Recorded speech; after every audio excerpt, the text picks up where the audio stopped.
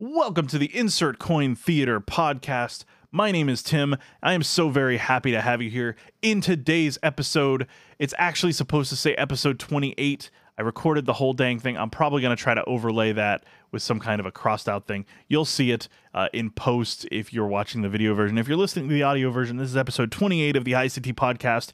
My name is Tim. Again, we're going to be talking about the World Health Organization's decision about gaming disorder. Again, I get to go on a little bit of a rant. I'm very excited about that. I don't even have words. We're going to jump into that. That's going to be crazy. I hope you guys don't mind me getting a little upsetty spaghetti about it because it's a very personal thing for me. And then we're going to talk about gaming news, both Fable 4 rumors, as well as Pokemon Sword and Shield, and A Plague Tale Innocence gets revisited by me again as well. So let's go ahead and start the show.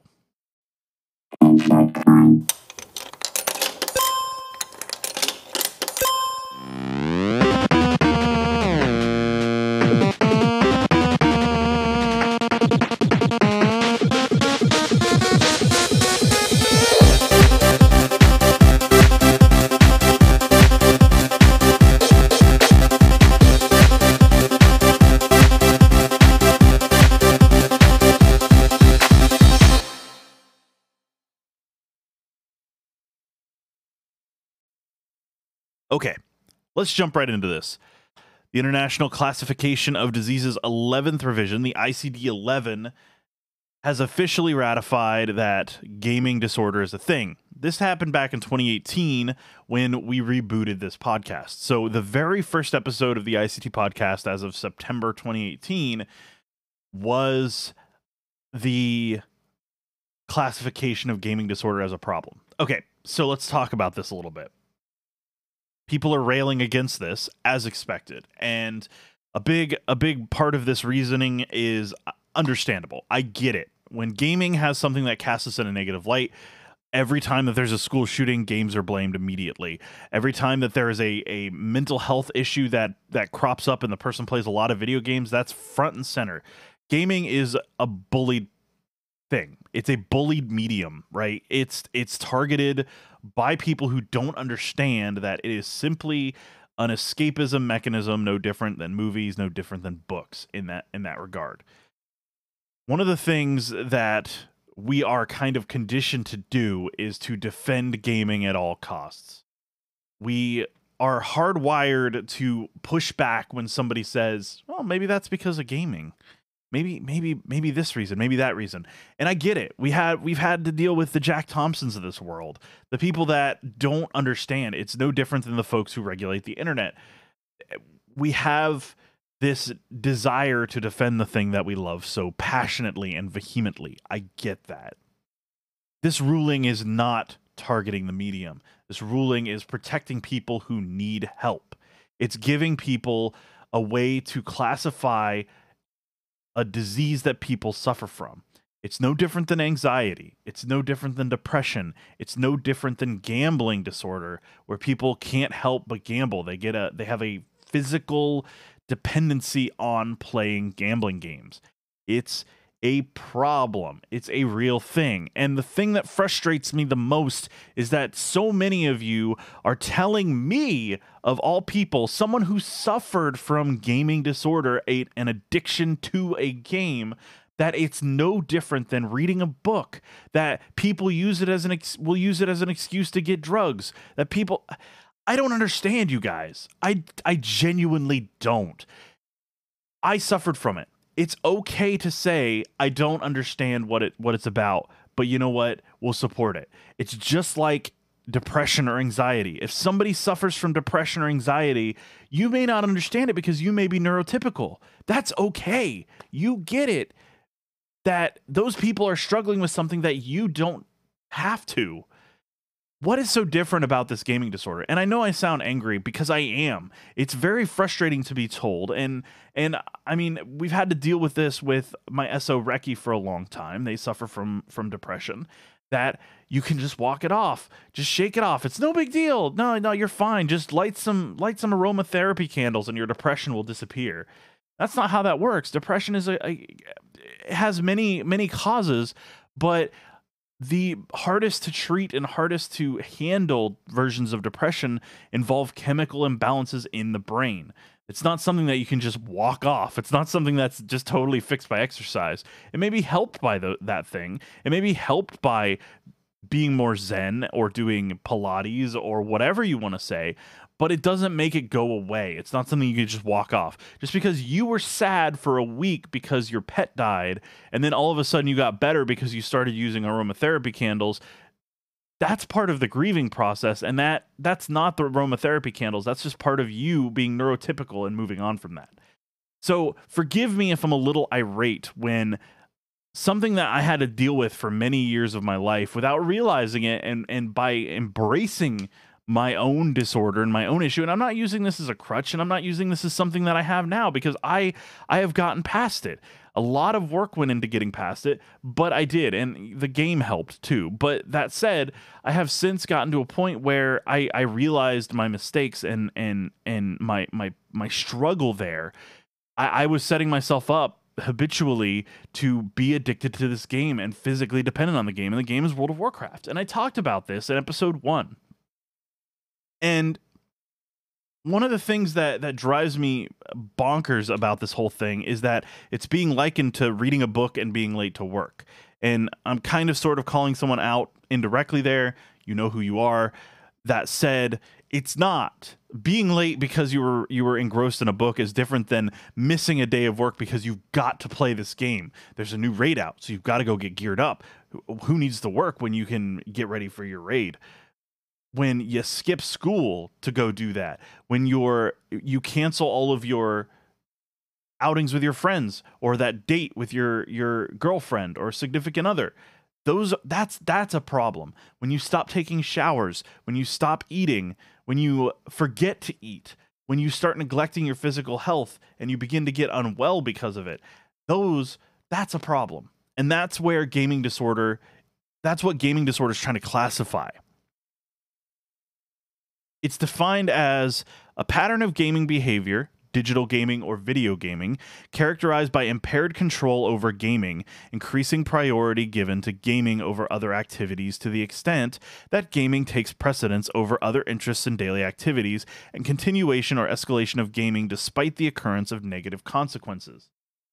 Just because you are engrossed in God of War doesn't mean that you have gaming disorder, okay? If you're playing a game to the point, for example, let's say Counter-Strike. If you're playing that to the point where you're not eating and all you're doing is playing Counter-Strike, you forget to eat for 12, 14, 16 hours, and you don't even get up or take a break. You might take a pee break, but that's about it. You might not even do that. Some of the more extreme cases, they pee into jars. That's a problem. And to say that's not a problem is to deny people's struggle, and you're being part of the issue. People need to get help, and the only way that people can get help is if they have A, these things classified and codified, and B, someone there to support them when it happens. By mocking this, you're pushing people further into their addiction and denial of that problem. That's on you. Let's be better. We need to work together to destigmatize this sort of stuff. The World Health Organization isn't picking on gaming, guys. They really aren't. What they're doing is they're trying to help people who may have a disorder, and this enables doctors to say, well, maybe we can prescribe, something to help with that. Maybe we can give you, and that doesn't mean just medicines. I'm talking exercise, daily stuff, things like that, where maybe it can draw attention to the issue with a parent of a teenage kid who is in high school who is playing a game for 14 hours a day. That was me. I was doing that. World of Warcraft. I'd get home from school at like 2 p.m. and then I'd sit there and play it until 2, 3, 4 a.m. and get a couple hours of sleep before I went back to school the next day. So to tell me that and this was every day. I'm not talking just like a minor thing. Like at its peak, it was every day. I would go, I would do mining, I would play the game. I mean, we're talking, I had well over a year of played time in the first, I think, 3 years. I had like 4 or 5 months, maybe 6 months in the first couple years. it got bad. When Burning Crusade came out, it got even worse. So for people to tell me that what I had to deal with is not a real issue is a slap in the face and is disgusting to me. So please be better, do better. Understand that some people have struggles that you do not understand, and that's okay. But support people who may be suffering from a problem that they can't help or control. Because a physical addiction like that, or not necessarily a physical addiction, a mental addiction, is that what it's called? I might be getting my terminology mixed up. The addiction where you feel the need, you're not like, if you stop playing it, you break out in hives or sweat or vomit, but has such a grip on your mind that all you do is think about that. You're just, I want to play that. I want to play that. And that's what sustains you through school, through work, through anything that you do. That is your end goal, is to go play the game. That's unhealthy. People who suffer from gaming addiction have died in cyber cafes in places like South Korea and the like. People have played games to the point of making themselves ill, where they forget to eat or they drink too many energy drinks and collapse. It's unfortunate that we've gotten to the point where just because they're trying to help people, that we start attacking it and making fun of it and mocking it and being merciless about it. I'm at a loss now. I just don't know what to say. I'm so incensed that I had people actually pop into my tweets and tell me that it's not a real thing. And for those who are supporting and being candid about it, thank you. Like, it means a lot, because like I said, I've broken my addiction to the game. I'm not worried about it. I got to a point where I had to make a choice of continue to play the game or sacrifice my relationship with Reki, sacrifice my friendships. I had pushed all of that to the breaking point, and it came to the point where I had to make a choice. And fortunately for me, I made the right choice, and I made the choice that was better for me. But some people don't have that capability. I wasn't so far stuck in that loop that I couldn't break out. Some people are. Some people are completely incapable of breaking out of that gameplay loop, breaking out of their utter dependency on this game for their social status, for their social fill, for feeling needed and wanted. And that's a big part of it. Is with World of Warcraft, when the game was at its peak, I felt needed and wanted in a time where I didn't feel like I had any value. And that's a big part of it, is the valuation of the person and how they feel when they get involved in this game.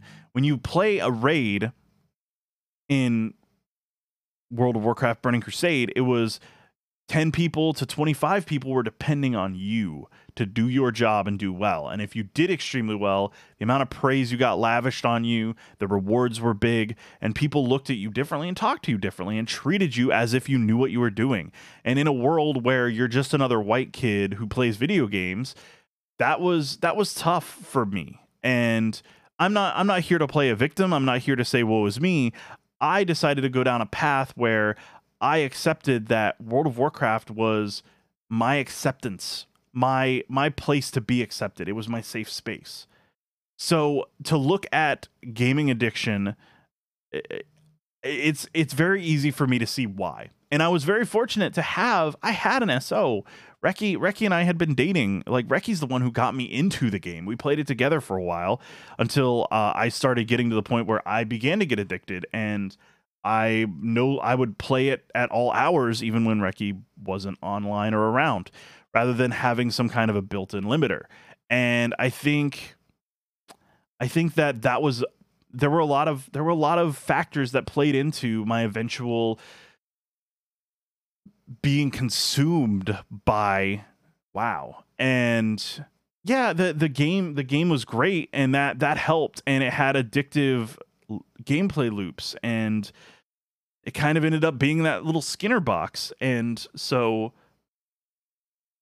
in addition to wanting to help my guild and help my team, people who I had begun to get to know and form friendships with, which again, not a bad thing, but I became dependent on their friendships and the connections with those people over the real life connections that I had already forged and made. And I looked more forward to going and spending time with people in a digital world where we could slay monsters and dragons rather than in a physical world where we would have physical interaction. I would get out and get sunshine every once in a while, maybe go have a snack or go cause some ruckus or even play games with people in a real setting. It's such a big difference than only getting your social activity on the internet.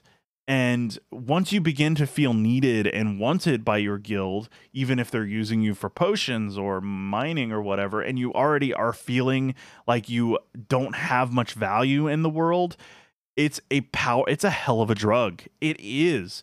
And it's so hard for me to quantify this to people who just don't understand. But when you're feeling so low and so unimportant, that when people begin to lavish that importance and praise and give you a position of feeling like you have meaning and worth over what you're getting in your normal life, which I'm not saying I wasn't getting, because my parents are great. They did a great job of raising me, but it's hard to break that cycle. It's hard to get involved in a game where you are one of the most powerful of your kind. That there's just next to no comparison. Genuinely, it's such a hell of a thing. And for people to say that this isn't real, that this is a joke, and to make fun of it, it hurts, because I know that there's more people that suffer worse than I ever did. Because like I still took showers because I love showers. Showers are one of my favorite things in the world. So it breaks my heart that people are making fun of this, because what you're doing is you're pushing people further down the rabbit hole. Be accepting and understanding. And if you can't do that, then just shut up. You don't have to have an opinion on everything. And I think that's the important thing is we as gamers are like, oh, we know everything about gaming. We have to know everything about gaming. So therefore, I'm going to weigh in on this because my opinion matters. Your opinion doesn't matter here. I'm sorry, it doesn't. Your opinion doesn't freaking matter when it comes to this. The WHO has made a decision, and it is a good decision because it's going to help people. And if you're not happy with that, reevaluate yourself before you start knocking on something that's going to help actual people get better. Yeah, that's all. I think it's really important to, if you don't understand it, that's okay. It's okay to shut your mouth and let people who are dealing with this deal with it. Let them. The same thing applies for things like depression, anxiety, gambling addiction, alcoholism, any of those things, any of these disorders that can be helped with this classification.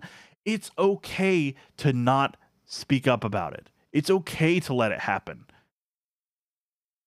What you should do, if you're really feeling gutsy, call people out when they're mocking it. Say, hey, that's not cool, dude.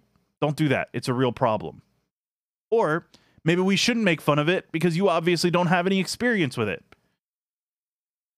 I think it's ridiculous. It's utterly ludicrous to look at something like gaming disorder and say, nah, that's not a thing. Nah, it's not real. Obviously, the research has been done by the World Health Organization. They didn't just go into this ham-fistedly and just go, yeah, gaming's a thing, so we're just going to say there's a disorder around it. No, there has been research that has gone into this. This sort of thing gets researched by experts.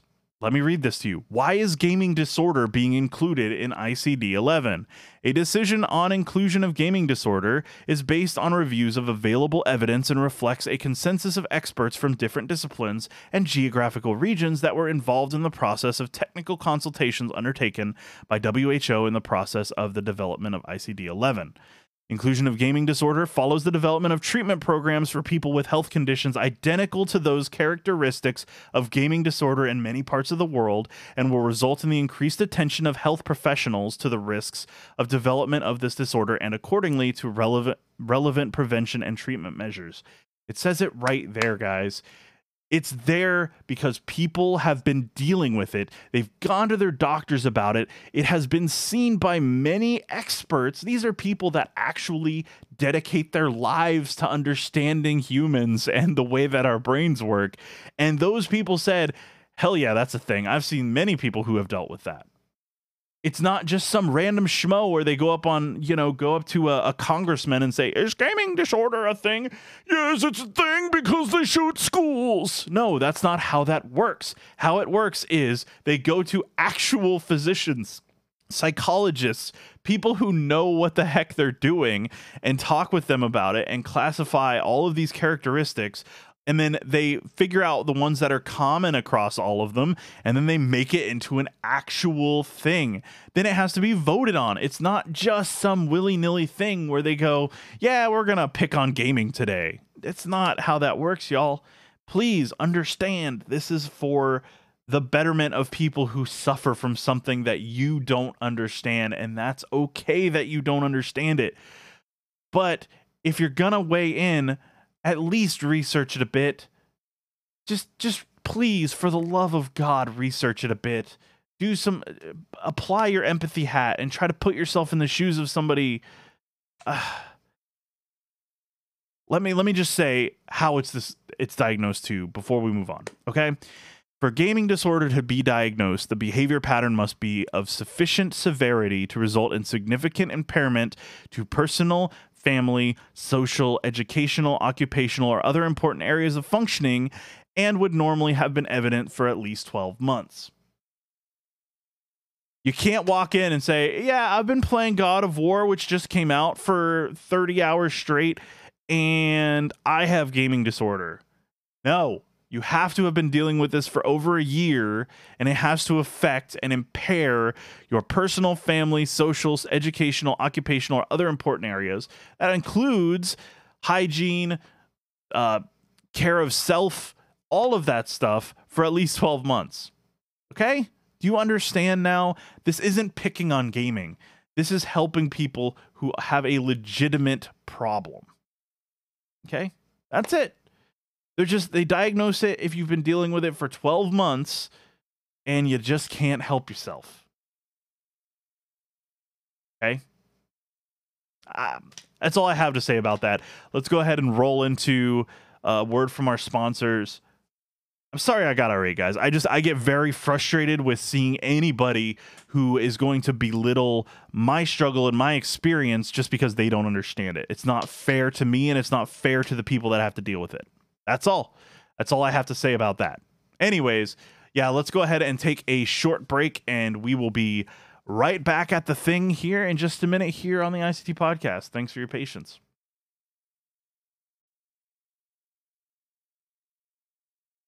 Okay, let's talk some gaming news to wrap up the show. So, in gaming, we have run into a bit of a leak, actually, believe it or not, ahead of E3. It looks like Fable 4 may be a realer thing than we were expecting. Well, maybe we were all expecting Fable 4 to be a thing. We have kind of known for some time that Playground Games, who recently were acquired by Microsoft, who developed Forza Horizon 4, were working on some kind of an unannounced Fable title. This was kind of leaked and industry rumor, and was kind of like confirmed by insiders, but not confirmed because there's not been any real word on it. So we kind of know a Fable title is coming. We just don't necessarily know what that title is. Well, come to find out that Mixer had Fable 4 listed in its game drop-down list for a little bit. Now, here's the thing. Here's the rub, okay? So the game list for Mixer, which is Microsoft's live streaming platform, for those of you who don't know, is generated by Player.me. It's a website that's kind of like a social site for gamers, so you can go and post your status and make friends and build communities, etc., etc., etc. It's kind of a cool site, but the game list is what powers Mixer's game list. So whenever you make a request for a game to be added for Mixer for their drop down to play it, you have to put the request in through Player.me. So there's nothing to say that this wasn't a request put in by some troll and it just got approved because who knows why, etc. Mixer doesn't directly control that game list. Now, I think they can add things to the list manually, so it's a possibility that they added it manually. But my money's more on somebody adding it on the Player.me side and ending up on Mixer inadvertently without Mixer's knowledge. And I don't know if there's a Fable game coming, so I'm not surprised if a Fable 4 is coming, but I feel like it may have just been a troll from somebody who's trying to post something in there and give people hopes before we know for sure. But regardless of that, I think it's a really interesting rumor. I think that having another visit to the industrial, slightly post-industrial era of Britain, style, of course, not actual Britain, but it's Albion. But revisiting that universe with your guns, your rifles and pistols, your crossbows, your magic and swords, I love that. And it's such an interesting universe and such a rich universe. And I don't know, it'll be nice to see it be free of the clutches of, oh my gosh, I'm having a brain fart right now. Peter Molyneux, that's it. Good Lord. Let me preface this with I just woke up not long ago because I wanted to rant and rave about the WHO decision. See, I'm having trouble articulating too, which isn't unusual, but you know. But without it being under the thumb of Peter Molyneux, I'm very interested to see where the game goes, how it ends up, because Molyneux, while visionary, also overpromises and underdelivers every freaking time he gets his hands on a game. And I think that he's a pretty brilliant game designer. I just don't, or at least conceptually, he comes up with some pretty cool ideas. But I feel like Fable's going to be better off without him. I don't know. Was he involved in 3? I don't know if he was involved in 3. But because I thought 3 was the last Lionhead game. Let's see. Fable 3, Peter Molyneux. Let's see. Yes. Okay. Yeah. So he was still involved with Fable 3. And oddly enough, he labeled Fable 3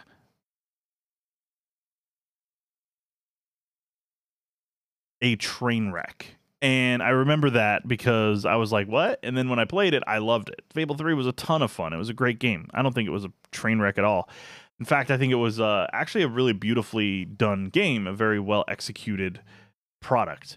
So it's just kind of funny to me that Molyneux overpromises and underdelivers on every game that he does, and then when a game finally delivers and hits on all cylinders, it's a train wreck.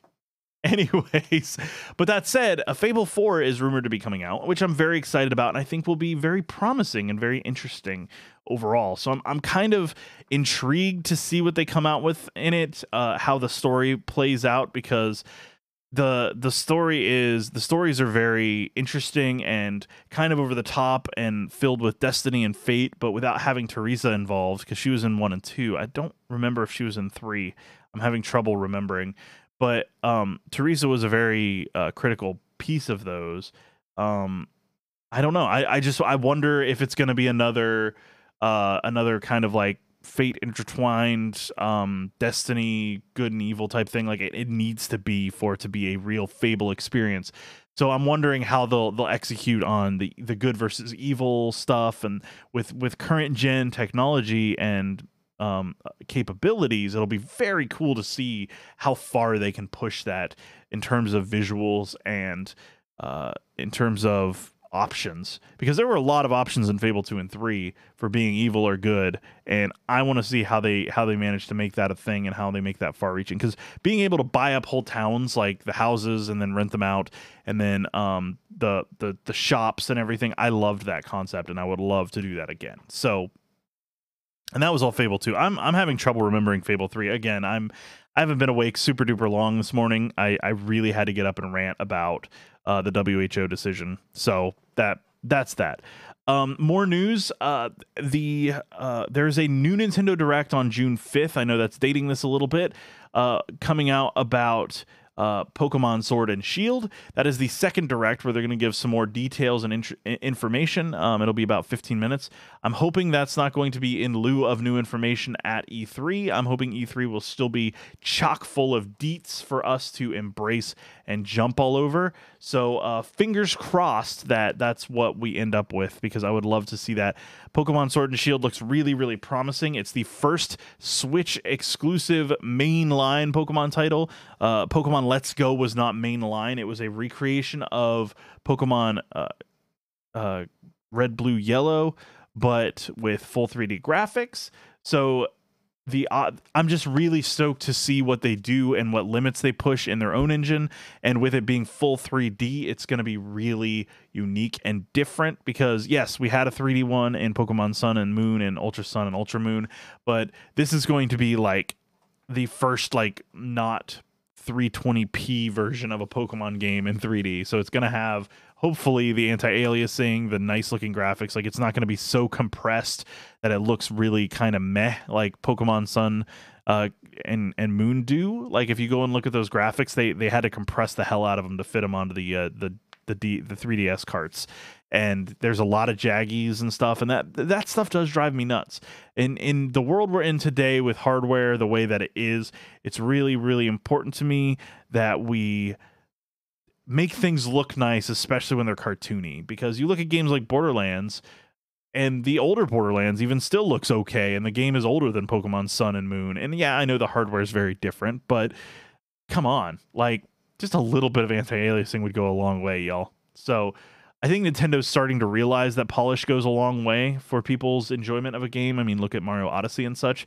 So having that like cartoony, over the top, beautiful environments is super duper exciting to me. Plus, it's a UK equivalent, and I'm very excited to see the British Isles become a focus of the games and what they do with the lore and such, and the history of that area, because there's a lot of history there and a lot of very interesting stuff that they're going to be able to do with it that I'm very stoked to see. So I cannot wait. I'm so excited to see what this new Nintendo Direct pulls out and what it brings to the table, because once we have a new Direct, we'll maybe get more Pokemon, maybe we'll have some answers as to what the weird glyphs on the side of everything is.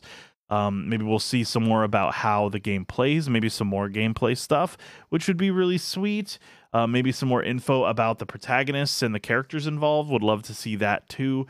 I want to see what their aim is and how they're going to accomplish things like accents and the like in text and the localization, things like that.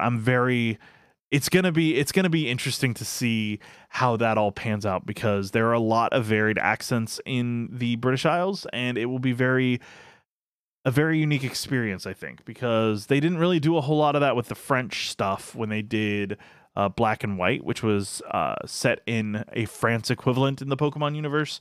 So seeing them do this in the British Isles will be very interesting. And then finally, to wrap it up, I will give my final thoughts on A Plague Tale: Innocence, which I completed this just yesterday, which was Sunday. And let me say, it's good. Aside from the beginning, which I railed against enough in the last episode, I loved it.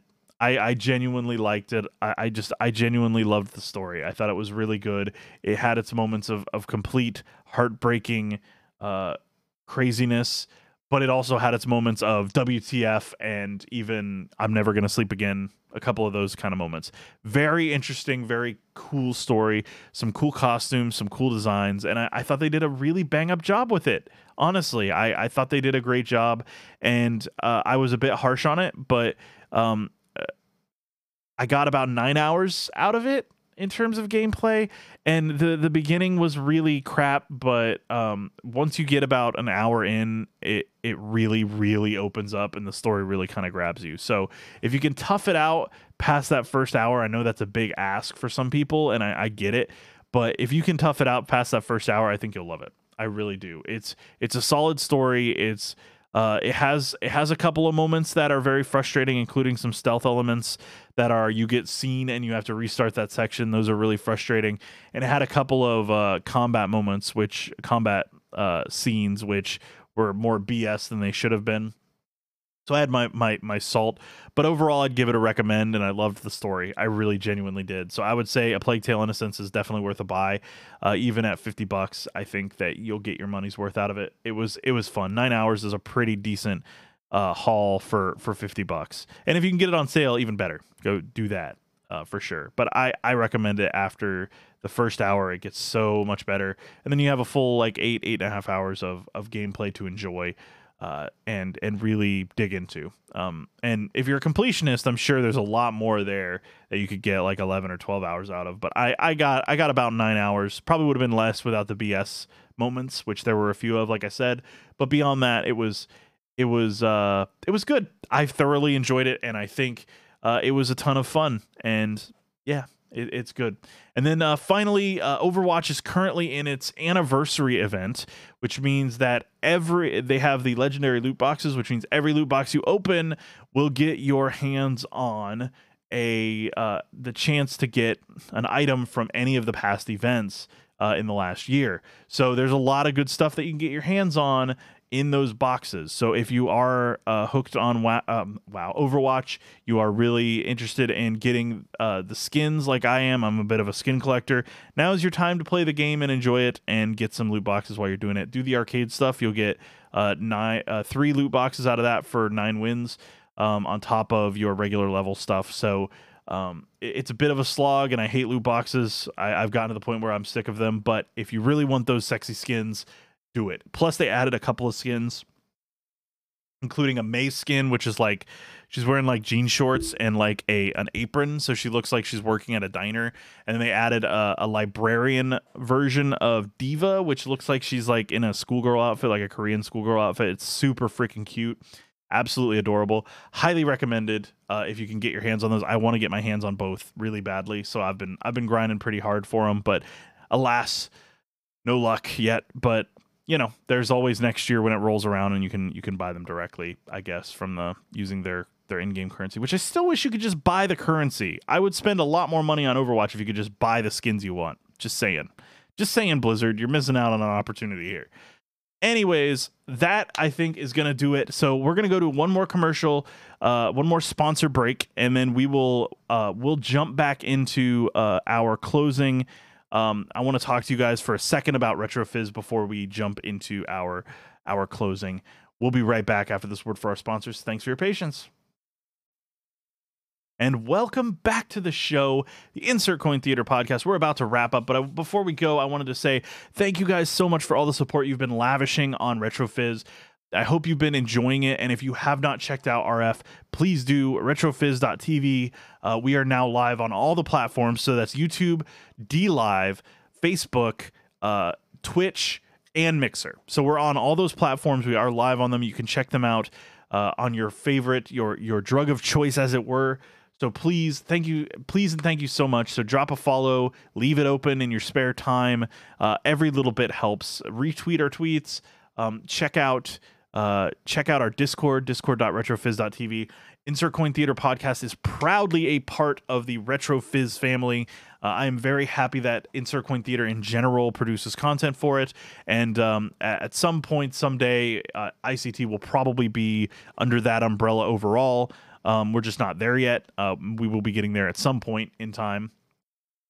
We're just not there yet, just because I'm still kind of growing it as a revenue stream for myself. But once we get RetroFizz really up and bumping, we'll merge those, and we'll get that happening.